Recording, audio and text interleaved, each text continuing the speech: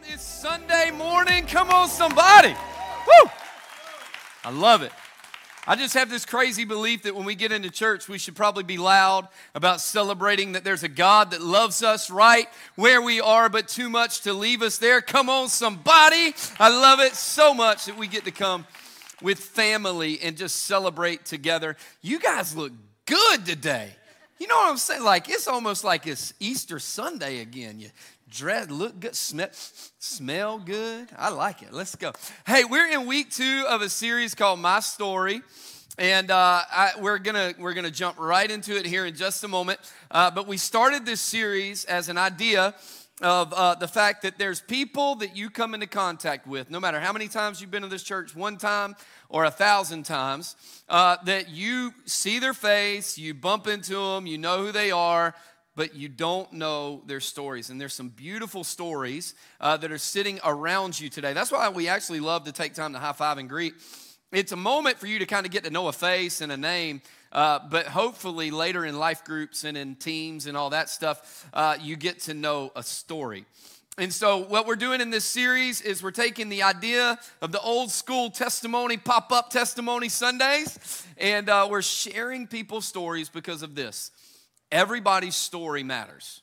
Here's what I know about you. I don't even have to know who you are. I don't have to know your name, how long you've been here, none of that stuff. I mean, hundreds and hundreds and hundreds of people come between our campuses every Sunday. And the truth is, I'm not going to know everybody. But here's what I do know. You have a story. And I know that your story matters. And I know that your story is not beautiful, that it's broken and it's messy and it's probably hurtful when you have to go back through it. And that is the beauty of God, that he goes, listen, I know you have a broken, messed up, messy, muddy story, but I love you in the middle of the story, and I want to take you to somewhere greater than you've ever been in a relationship with me. So last week, we looked at the story of Justin Graham. Justin was an addict, a drug dealer, I mean, just all kinds of things that were going on in his life. He turned his life over to the Lord, and over the course of years, now he is our Florence campus director at our Florence campus. He's leading the service today. Come on. He got to baptize 4 people last week. Like, amazing turnaround in his life. And today, we're going to hear a story of someone that's not new to our church, someone that is a big part of our church. She's a great friend of mine. She's helped so many of you. Shaniqua Karanja. We're going to hear, you brought your cheering section today is what you did. You said, I'll buy you all a Big Mac if y'all come. Don't do that, Shaniqua. That's not healthy. Buy them something better. At least eat it with no bun. Anyway, we get to hear her story of what it feels like, because here's what I can guarantee you. You may not be able to understand every circumstance that is talked about in this story, but I can guarantee you're going to understand some of the emotions and the feelings and the thoughts that she discusses in this story. So, at Radiate, we always talk about note takers or history makers. And I know watching a video of a story, you can go, well, there's not much to take notes on. That's wrong. You're going to find out today there's plenty of things you can write down. There's scriptures you can write down. She throws some zingers out there that just punch you right in the gut and really help you. So I encourage you to take notes. We're going to watch the first half of it. We're going to come back, and then we're going to watch the end of it. And then we're going to go out and we're going to change the world together. You ready? Let's watch Shaniqua's story. Let's go.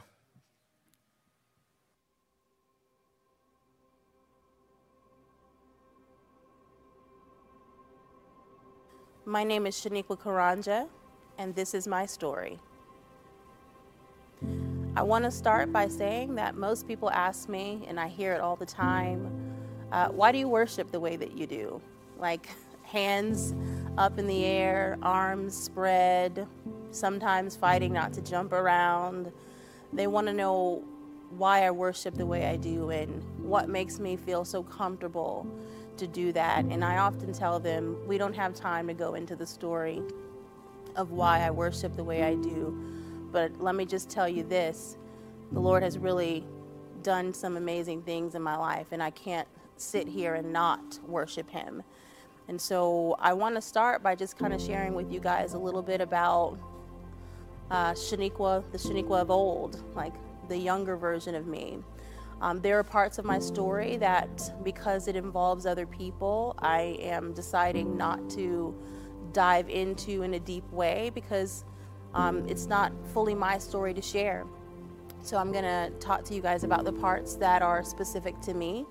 And I think that the best place to start would be in a dorm room at Columbia College. I was in school. I was very proud to be in college.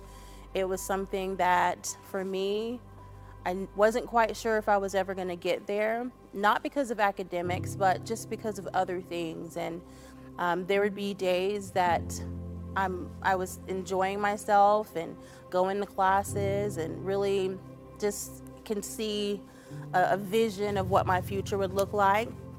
But there were also days that I struggled to leave my dorm room. There were days where I could hear kids running up and down the halls, walking up and down the halls, going to their rooms to change out things for classes. And I was in a corner rocking myself back and forth in the room, soaked in sweat, because I was struggling through some of the things that I had experienced. You're probably wondering what I mean by that. But by the time I was 22, 23 years old, I had already experienced sexual assault, domestic violence. I had already experienced homelessness, sickness, grief, all of these many, many things. But before we get to homelessness, here I was in the dorm, struggling most days to get up and go to school, go to class. And the times that I would go, my professors, they were always so amazing. They would ask me if I was okay. Everyone knew something was wrong, but no one knew what was wrong. And Columbia College was a very loving environment, and so they wanted to know if I was okay. And because of some of the things I had experienced, I wasn't sure of who I could trust. So I always just said that I was okay and just kept it moving. Well, one day while I was in class, there was a lady who tapped on our door, the classroom door, and she came in, and I had seen her so many times, countless times on campus. In fact, not only had I seen her countless times on campus, but she always drew my eye, and there was always something about her that made me think maybe one day I could be like that. But here she was, just tall, slim. She was probably in her early 60s, very free-flowing with her clothes, colorful. And anytime I saw her, she was always engaged with other people, just so very inviting, just free. But she came into the classroom and she said my name. She asked the professor for me, and so I raised my hand. I was like, "That's me." And she goes, "Can you come out? I want to chat with you for a moment." I was a little nervous, but I wasn't sure what she needed, and so I stepped out of the classroom, and so she said, "I'd like for you to come and meet with me in my office a little bit later today. Can you do that?" And I told her I would. And so I got my things after class was over and went straight to her office. And I wasn't really sure what she wanted, but she let me in, and she had a very cozy, warm space, and I sat down. And then she introduced herself as Mitzi Wineset. She was the counselor at Columbia College. Mitzi changed my life. In the midst of being locked in something in my heart and in my mind that I couldn't even understand, so much fear, so much anxiety, depression. The fear was on a level I can't describe. And the fact that she sought me out immediately kind of made me feel comfortable once she told me who she was. And so she said, "Your instructors, your professors have all said that there has been some issues with you consistently being in class. And they're worried about you. They're not thinking about the academic side of things, because obviously you do well in school, but you're not going to class, and they just want to make sure that everything's okay." And because of things in my past, I was just really not sure how much I could share with her. And so it took her a few weeks to kind of build trust for me to know that I could share with her some of the things that I had experienced. And she did everything she could to make sure that we had a provost at the time at school, to make sure they understood what was going on and why I wasn't coming to class. But guys, eventually I flunked out of college. I was not able to overcome the things that were gripping me. I was not able to push past what was happening in my mind enough to be able to get well and go to school and go to class. And so eventually I flunked out, and I made the decision. There was no way I was going to go back to my hometown, because a lot of the things that I had experienced, a lot of the traumas that I had experienced happened there. And so I chose to be homeless. And I don't want to mitigate or minimize homelessness for those who have had situations happen beyond their control, and they're there through no choosing of their own. I chose to figure it out over going back to what I knew would potentially kill me. And so I bounced around a lot. Sometimes there would be friends that would let me crash on their couches. There would be friends that would sneak me into the dorm room and let me sleep there. There were many nights where I didn't know what I was going to eat. And the nights that I was snuck into the dorm, friends would take food from the student union and bring me food to eat so that I could have something. And eventually, there were some people from my church that I had gone to at that time that said that they wanted to help me. They knew what was going on, and they wanted to make sure I had a safe place to stay. They said they were not judging me for choosing not to go back to where I came from, and they just wanted to help me. And I went. I was a teenager, early, late teens, and they're people from church, so why would I not trust them? Why would I not go with them? And it was like jumping out of the frying pan into the fire. Unfortunately, people who said they were there to help me hurt me. Some of them just as bad as the trauma I was coming out of. And there were many nights that even in the midst of being in their homes, they would eat and purposely not give me anything. And still, even with that, I still said to myself, this is better. This is better than where I came from. And this is better than going back to potential harm. And that continued on for a while. And eventually, it got so bad that I said, you know what? I'm either going to die here or I'm going to die there. So I guess I'm going to go back. So I went back, and when I went back, I'm going to be honest with you guys, I really didn't think I would ever make it to the age of 25. I didn't think I was going to make it to 25 because I went back knowing I would die. I went back knowing that either the harm I left would kill me or I would do it. And when I went back, I got a job. I was a zombie there.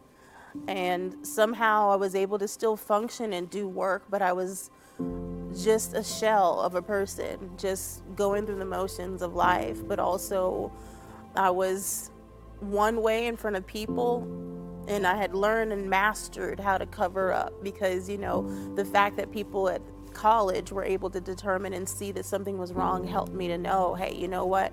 This time I have to be better at pretending that everything is okay. This time I have to be better at coming off strong so that nobody would know that I was losing my mind. That's how I felt. I felt like I was losing my mind. And so there would be days I'd be at work and I'm functioning normally, but my brain, everything inside my head was just so loud. Everything was just a fast paced. There was chaos in my head. So eventually I thought to myself, well, maybe I could try to get help again, because when Mitzi was working with me, I saw a glimmer of hope. I saw a glimmer of hope, and when I say she changed my life, she did, because she was the first person who ever made an attempt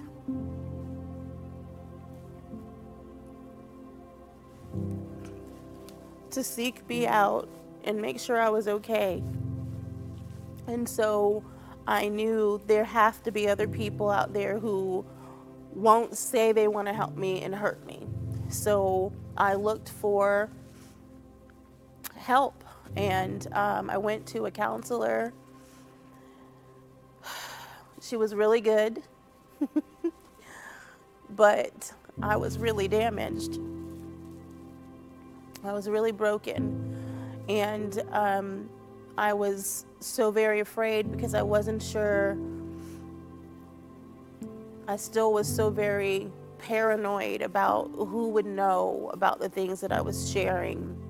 And so as much as she tried to help me, I eventually stopped going to her too. But before I stopped, I was diagnosed with complex PTSD. And there were a lot of things that made sense for me. Finally, I understood some of the things that I couldn't tell people. I understood why I was so afraid to be in a room without the doors locked. I understood why I couldn't go to sleep at night without a closed door. I understood why open cabinets would bother me. Loud noises, the sounds of children playing, like, that gleeful, high-pitched giggle, laugh, scream that they do. It would drive me just insane. And I never understood what was happening, but these things were all triggers based on the experiences and the traumas that I had experienced. And getting that information, I thought to myself, okay, I don't have to talk to her anymore and tell her anymore about my stuff, because a Lifetime movie could be made about some of the things that I had experienced. And so I said, I don't need to talk to her anymore. I can go. I think I know what I need to do. And isn't that something we sometimes think we can fix ourselves? And guys, I want to say that the Lord was very much a part of my life, even in the midst of that. So I didn't have a deep relationship with him, but I knew that he existed. And not only did I know he existed, I knew that he had done amazing things in the lives of so many people that I knew. But at that time, I thought that perhaps the Lord needed to create a certain number of people who could take abuse and who could take pain and who could take horror. And maybe I was one of those people.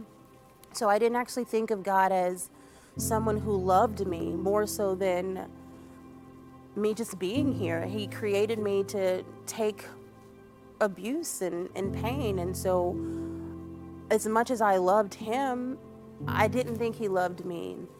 And so when I made the decision to stop going to counseling, and I was still going to church, but I was going to a different church at that time, and I was not trying to get close with anybody because church people had hurt me in ways that I can't even begin to describe. And so I didn't really feel like there was a bridge to try to figure out my relationship with the Lord.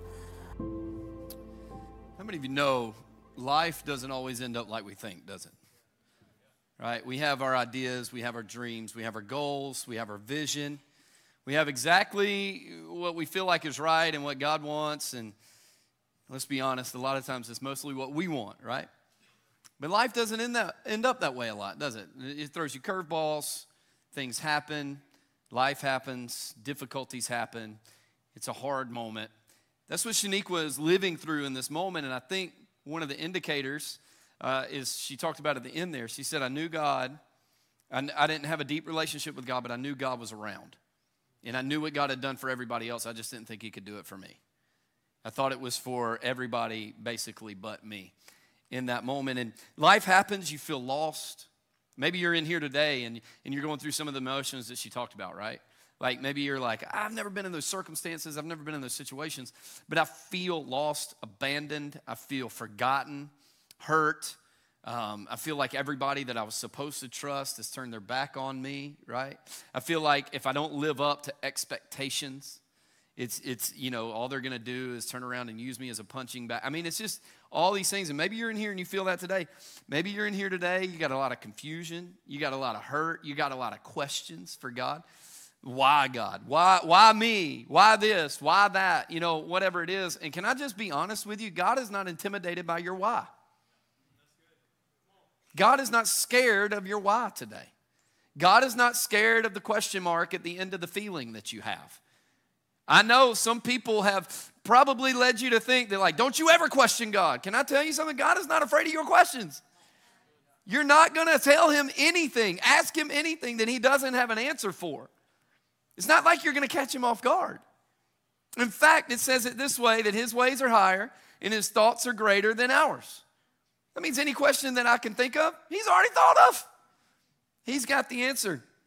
And, you know, it just seems like sometimes in life we can think that the more we go to church, the more we give our life to God, the more we pray, the more we worship, the more we do this, the more we do that, you fill in the blank, the more difficulty is just going to go away. Can I tell you something? The Bible never says that.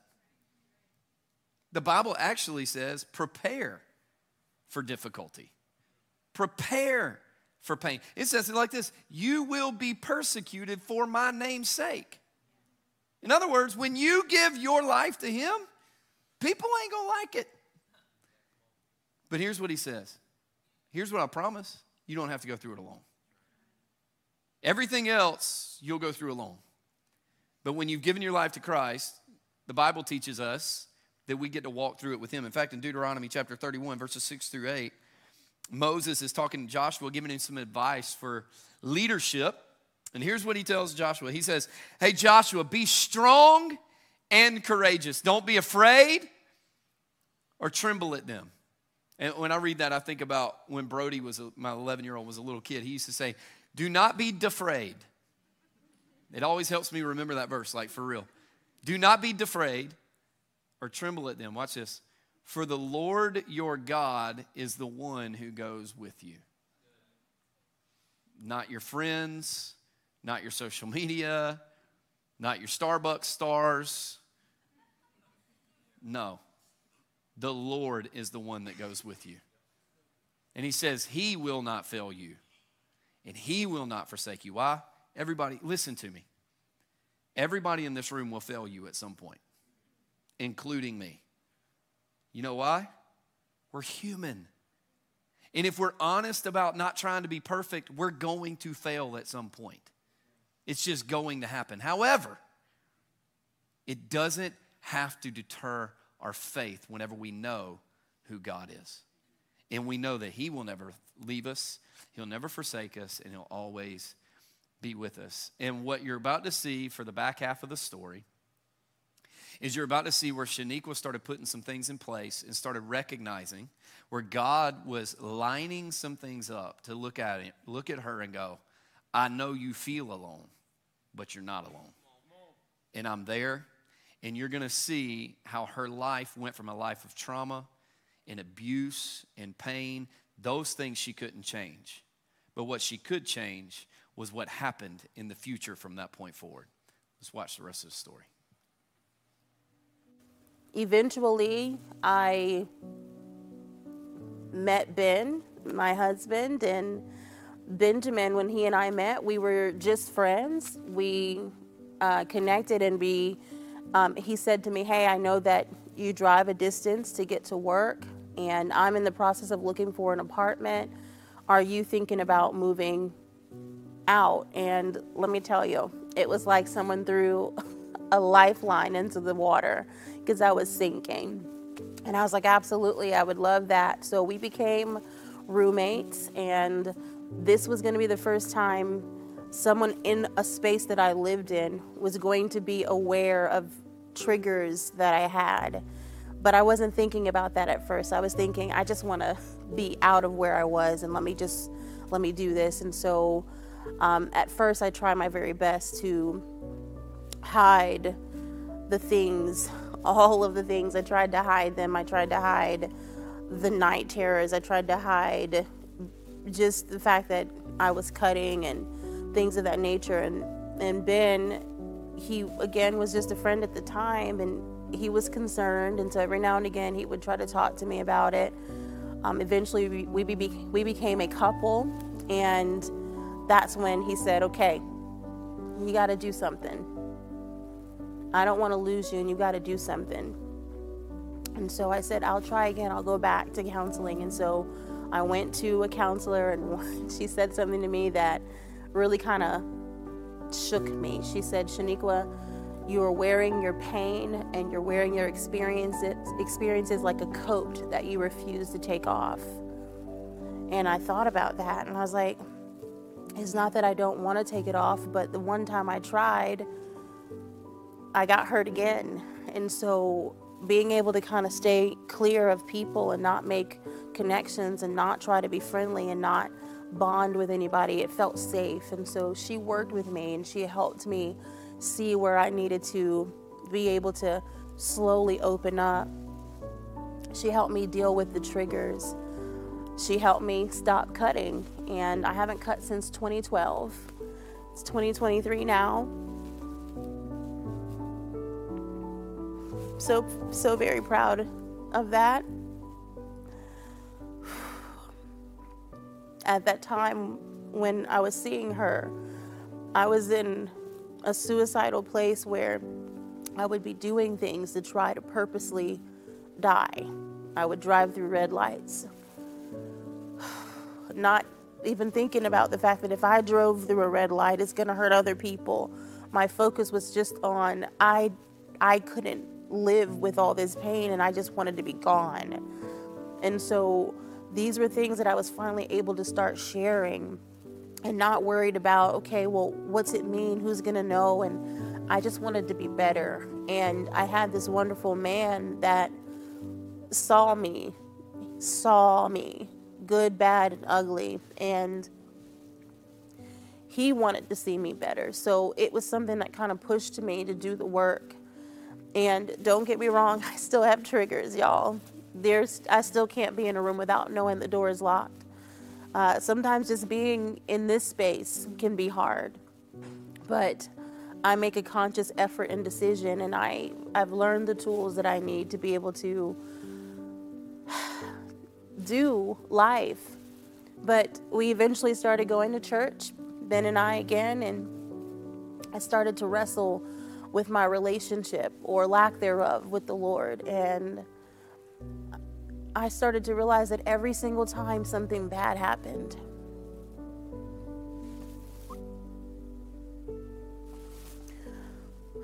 every time I thought, this is it, this is the incident that's going to kill me, this is the incident that I'm not going to be able to bounce back from, I would listen to gospel music. And I would talk to God and say, I'm not sure why you thought I would be the person that can handle these things. I'm not sure why you thought it could be me. I'm not strong enough. And I would listen to these songs and I would pray. And every time I thought I couldn't do it, I would have just a little more strength, just a little more push, just a little more drive every single time.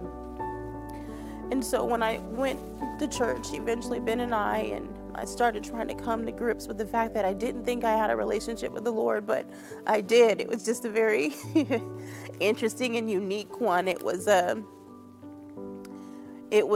wish I could put a word on it.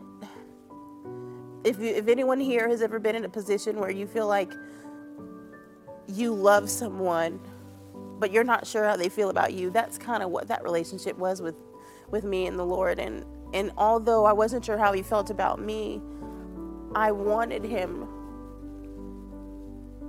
in my life, and I wanted him to love me. And so at the church that I was in, they finally started changing some of my thought processes on what a relationship with God was. I had grown up with all these rules, with all these laws, you might as well say. You have to be this, you have to do this, you have to, basically thinking I had to be and do certain things to have a relationship with the Lord, and that just wasn't true. I learned that. When Jesus died on the cross, that it was for me too. It was for me too. And he wouldn't do that if he didn't love me. God wouldn't allow that if he didn't love me. And I thought about the many times that I tried to kill myself. And it was many times that I tried, and it never worked. Who else could have done it? I did everything. I tried every method, and God kept me every time. So while I was thinking that he didn't love me, while I was thinking that it was just me loving him, but he didn't really care about me, the whole time he was with me, showing me, keeping me. And so throughout all that, I had worship with me the whole time. I would listen to the music, I would pray and talk to God. I would be encouraged because I know that even if he didn't feel that way about me, I know that I made sure he knew that, Lord, even though I don't know if I can make this, I love you. So when people ask me about why I worship the way that I do, it is because he would never let me go. No matter what I did, no matter the fact that after I tried so hard to take out this fearfully and wonderfully made creature that he sculpted and made and breathed life into, after I tried to take that out, he still loved me regardless. And how can I not worship him? How could I not, knowing that I shouldn't have made it to 25? I'm 38, I'll be 39 this year. And I'm still here. I'm still here, and it's not by my might in any way. It's all God. And so when people ask, that's why. And I don't just worship just because of the things that I've seen and experienced and been through, but I worship because I know that only a God like the one that we serve, the one true God, could have brought me out of the things that I've been through. But I also worship the way that I do because I know that there are many people in the same room that I am in on Sunday mornings who want so desperately to raise their hand. There might be many people in the room who are thinking, I love him, but I don't know if he loves me. And I worship because my thought process is this: if they can't do it yet, I'm going to do it for them. And as I'm worshiping, I'm praising God, and I'm thanking him for what he's done in my life. I'm thanking him for being a way maker. I'm thanking him for being just a mighty savior, but I'm also thanking him for the chains that are being broken off of the people that are sitting behind me and standing behind me. And I believe that eventually those hands that are just feeling like lead, that want so desperately to raise, will open up, will say, you know what? I don't care what it looks like. I don't care what people around me are saying. I know where the Lord brought me from. And I know that I shouldn't be here. And because I know it, I'm going to worship him. And just in case someone beside me or behind me can't, I'm going to worship for them too. So that's why I worship the way that I do. I worship for me. I worship because the Lord has shown me time and time again that he is for me. I worship because I know that so many times the enemy tried to take me out. And I think about where I started and where I am today. Today, I started as Shaniqua Wright, this girl who was struggling through so many things, and today I'm Pastor Shaniqua Karanja. Imagine someone who wasn't sure of the walk. And here now I get an opportunity to be a soldier in his army. And not only that, I'm a counselor too. The processes and the steps that I was so worried about taking for myself to get well, I never thought I would be in this seat today. And I'll say this, I asked God multiple times, why? Why me? Those of you who know me know that I say often, why not? Why not us, right? But at the time I asked him, why me? And I heard one day, as clear as the voice that I'm speaking out of now, I heard it clear as a bell. The Lord said to me, this is because I knew you would never be silent. You would never be silent. He knew that I would use the things that I came out of to help propel other people forward. I would use the things that I came out of and help other people know that it does not matter how deep down, how dark, it doesn't matter how awful, it doesn't matter even if it's something you've done, it doesn't matter what it is, the Lord can pluck you out of it. He can protect you. He can keep you. And He knew that I would say it. And that's why I'm here today telling you my story.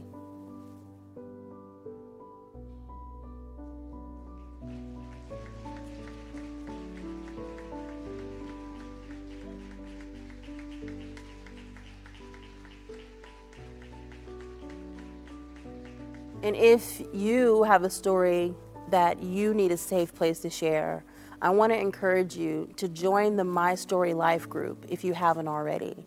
It'll be an opportunity for you to be in a safe space. It's confidential, and you can finally get some of the things that you've been carrying off your chest. Man, what a story. What a testimony of God's love and grace. Yeah. Listen, we can celebrate that. Here's what I love about Shaniqua's story. It's obviously not the pain and the hurt and the, all that. It's that even when you feel like God isn't there, God is still there. Even when you're in a moment of confusion and pain and where are you and what do I do? God's still working. You don't have to feel it. You don't have to see it. You don't even have to know it. God's still there. And God's still moving. And one of the things I found intriguing as Shaniqua now, as she said, or we put up there, she's graduated. She's a counselor. She's now an ordained pastor with the Acts 2 network. Like all these things are happening and the story is actually still being written. She's impacting lives. That's an amazing part. But one of the things that I love about it is she talked about the life change that took place from where she was to where she is. But watch this. She also highlighted that there's a few things she had to do. There's a few things on her end that she had to realize. Number one, she had to realize that I was raised in religion and rules, not relationship. That God is more than a list of rules. God wants a relationship. It's not about the do's and the don'ts. Those come out of love, not obligation. Are you with me? And she realized that I got to push into a relationship. She realized that getting to know God in His Word and through prayer was important. Getting into church. Church wasn't what saved her, but church sure drew her closer to God. Got her around people that could impact her. Even, here's what I love. Church hurt. Part of her story was church hurt. But the church hurt didn't keep her from church because she knew that her faith wasn't dependent on that situation. There came a point where faith became dependent on God in Shaniqua, and she had to get around people that would help her grow. It's church. She did those things. And then, man, I love this part because she wrapped it all up. She's such a great storyteller. But she starts and finishes it with, this is why I worship. Why do I worship? This is why I worship. Because worship is a response to what God has done. That's why when you walked in the room today or you turned on this broadcast today, can I tell you what happened? We started with what? Worship. Well, of course you did. That's what you do every week. You do realize that's not because we just want to start with music. It's because there's not a person in this room, I don't care where you are with Christ today, there's not a person in this room that doesn't have a response that they can give back to God. That He woke you up this morning, put breath in your lungs, you got blood pumping through your body, and you got hope today. See, we get to lift our hands, we get to lift our voices, we get to give our claps, our praise, our worship back to Him. That's our response. And even when it feels like He's not around, He's working. In fact, Romans 8:28 says it so well. It says it like this. And we know that God causes all things. Somebody say all things. All things, praise God, to work together for good to those who love God, to those who are called according to his purpose. Can I tell you who he's talking about that are called according to his purpose? You. You. When we give our life to Christ, we have now said, God, I submit myself to you. I submit myself to your sacrifice. I'm giving myself to you. And it doesn't say all things will be good. It says all things will work out for good. In other words, I'll take the good, the bad, the confusing, the frustrating, the anger, the hurt, the pain, the abuse, the addiction. I'll take every bit of that. I'll put it in a big blender, and it's going to come out as something beautiful in your beauty, and it's going to come out for your good because you have trusted your life to me, and you're called according to my purpose. He says, I will take everything good and bad in your life, and I will make it work. Some of you came in today, and you focused way more on the bad than the good. God, how could you? How dare you? What about this and what about that? Can I tell you your why? I'm going to say it again. Your why doesn't intimidate God. But I'm going to tell you this. If we'll trust God with our life, everything works out for the good of those who have trusted their life to him. So here's what I'm going to do. I'm going to pray 2 quick prayers today. Number one is there's some people in the room that today's your moment to go, you know what, God, I've ran from this long enough. It is time for me to trust you with my life. It is time for me to give you everything that I've got. Good, bad, and ugly, doesn't matter. It's time. And for you to pray this prayer, and it's not the prayer that saves you, it's the submission of your life to Jesus Christ. And the Bible says that when we do that, our lives are eternally hidden and secure in the love of God for eternity. That's number one for some people in the room. And then number two, I'm just going to pray a blessing for everybody in the room that just needs to go, I know someone or I am the someone that is going through something and I don't think God's there. But I'm ready to live my life and help them live their life in a way that we know God is working at all times. If you would, just bow your heads with me. I just want to pray. And if you're ready to go, you know what, God, I'm ready to give my life to Christ today. I'm ready to pray that prayer. I just want to encourage you to pray this prayer with me, right where you're seated, right where you're at. Just pray this prayer of submission with me. Dear Jesus, I give you my life. Thank you for the sacrifice on the cross. Thank you for everything that you gave of your life so that I could have eternal relationship with God. Thank you, Jesus, that no matter what happens in my life, you are always present. You are always there. God, I pray that you would forgive my past, my present, and redeem my future. I'm ready to live with and for you. Thank you, Jesus, for your sacrifice.